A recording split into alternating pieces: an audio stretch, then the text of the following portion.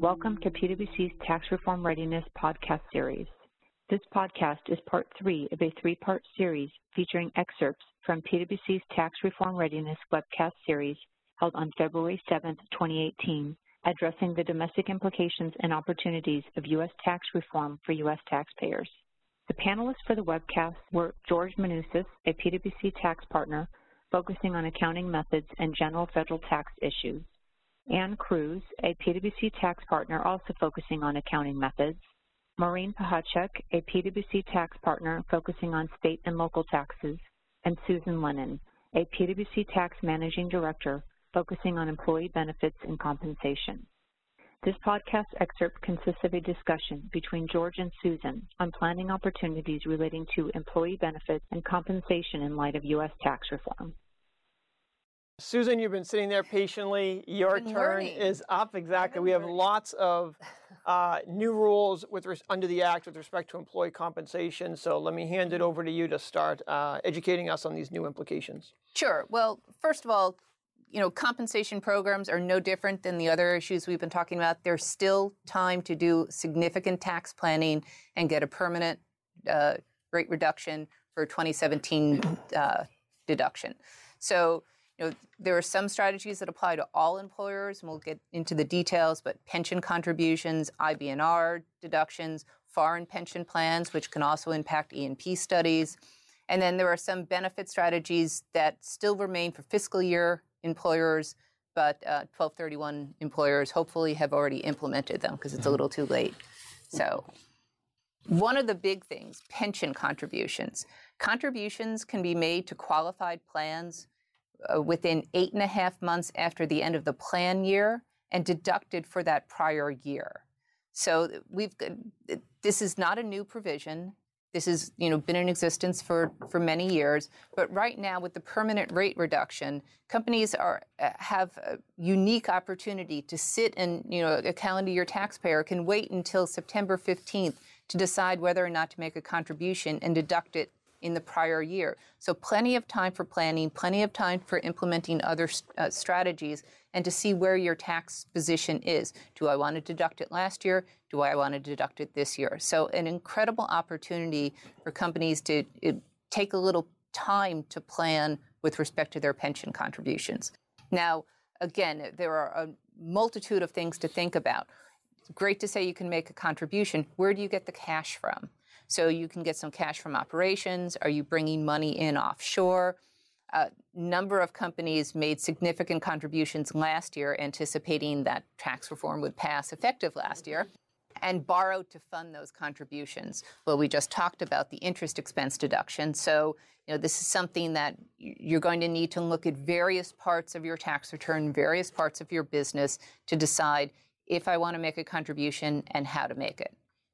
So, and then other companies are thinking about, well, maybe I'll put company-owned real estate into plans or use stock contributions. Those types of contributions tend to be more complicated, more analysis. You may need to go to the Department of Labor and get an exemption. So that's that will start eating into the 8.5 months, post-year end.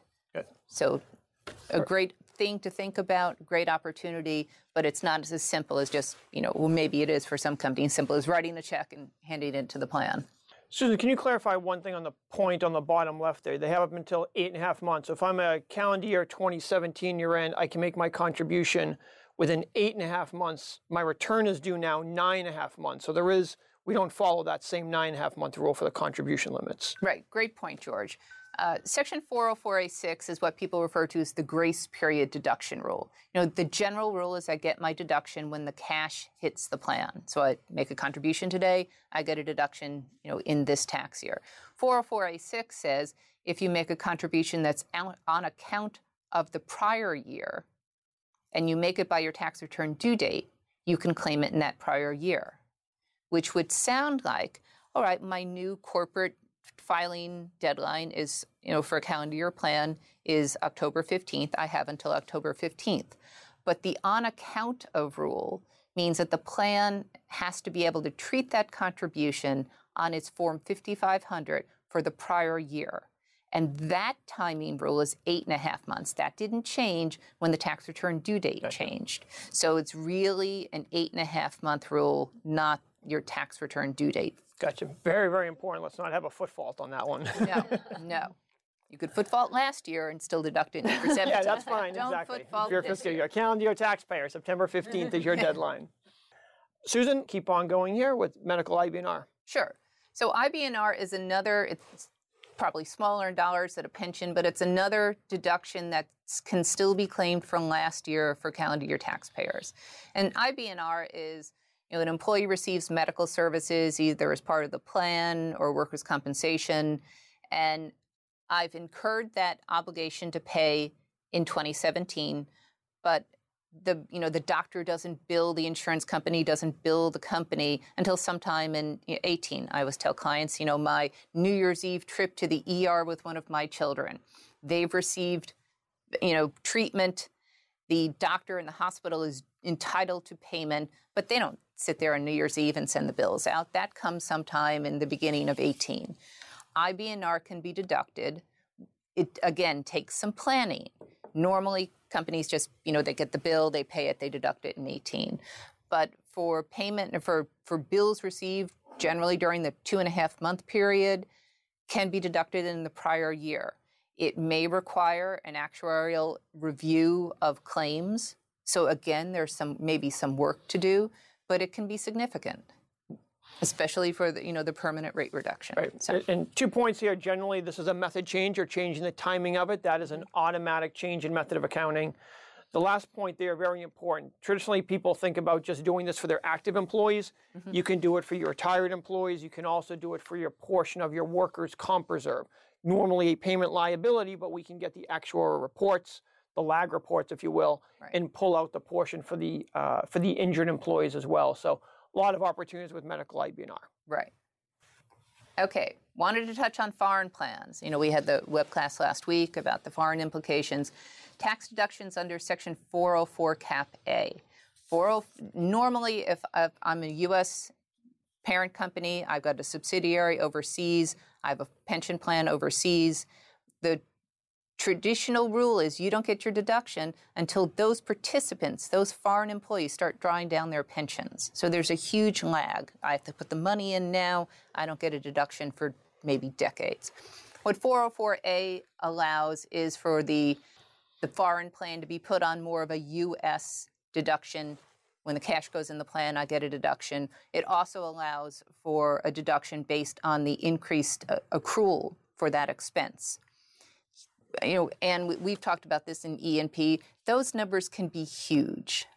So now is the perfect opportunity to take a look. If you have foreign plans, have you made a valid 404A election?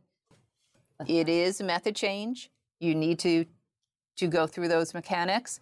And we have some clients who made method changes years ago, and they don't follow it. So what do we do then? So this is an area that's going to have to be looked at. It tends to be a significant part of E&P. So something to take a look at, as we're going through this other analysis. Yep. And in the method change regard, non-automatic method change, right, with that. So calendar year 2017 companies, not an opportunity right now. Fiscal year taxpayers with foreign pension plans, still an opportunity for this.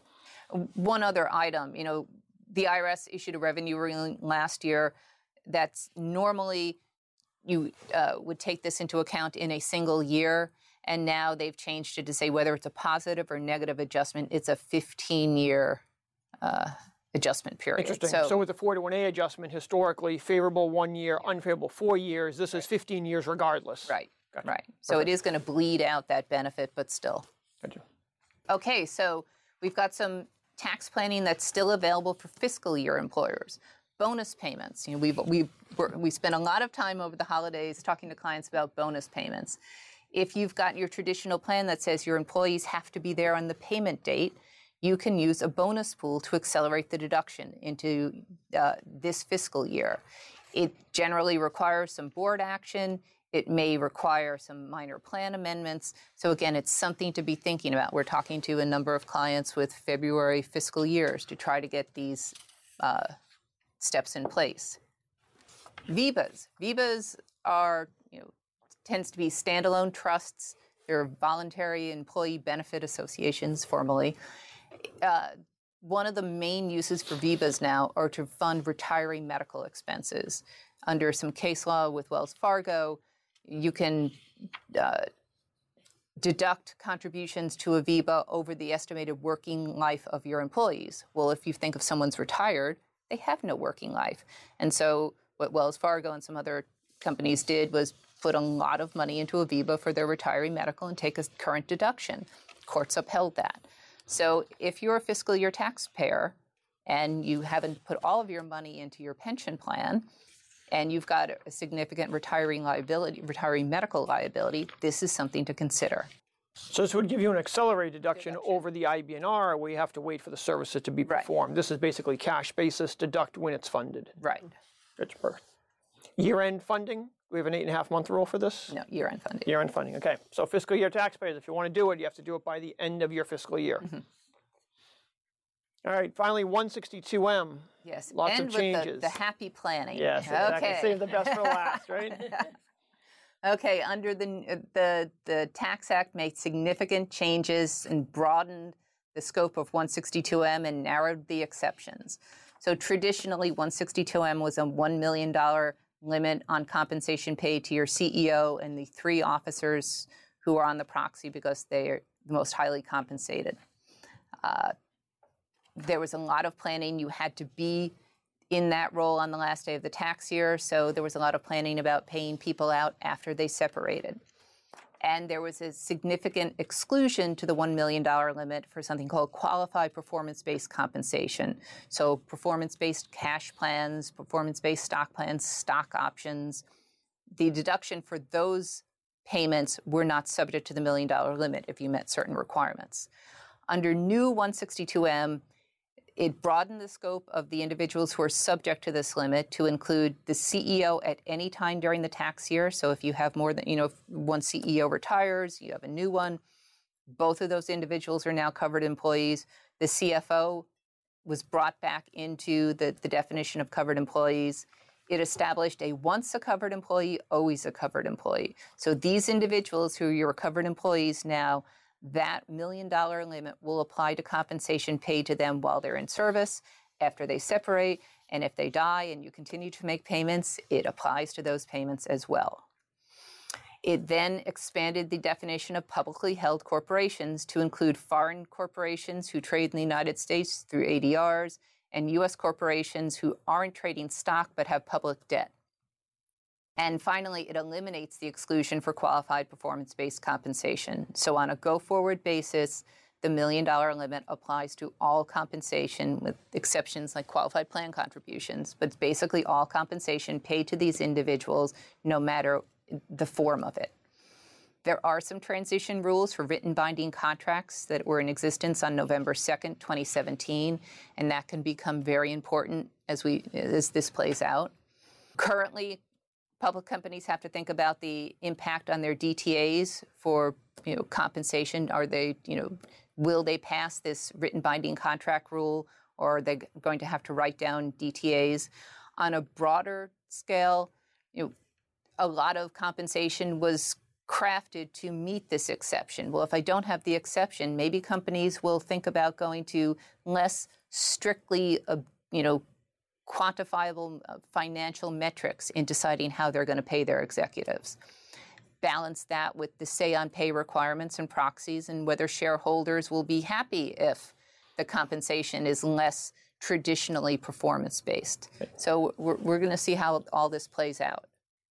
Susan, we have about 30 seconds left. If we can just maybe touch on the fringe benefits and moving, and then we'll do our last polling questions and we'll wrap it up. Sure, quickly. One thing that hasn't gotten a lot of press are 2 things, actually. Moving expenses no longer deductible by the payor, taxable income to the individual. Qualified transportation expense, carpools, metro passes, they're not deductible anymore. We have some clients who have huge budgets for moving expenses and that they're no longer deductible.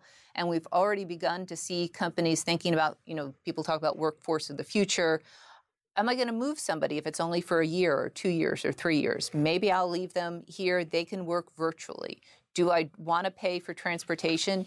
Maybe I'll, consider again having a more virtual workforce. So two kind of items that didn't get a lot of press may have significant impact on how businesses structure their workforce in the future. Interesting. Not only impacts corporations, but individuals as well. Correct. These provisions. Thank you for tuning in, and we look forward to seeing you in the future. Take care.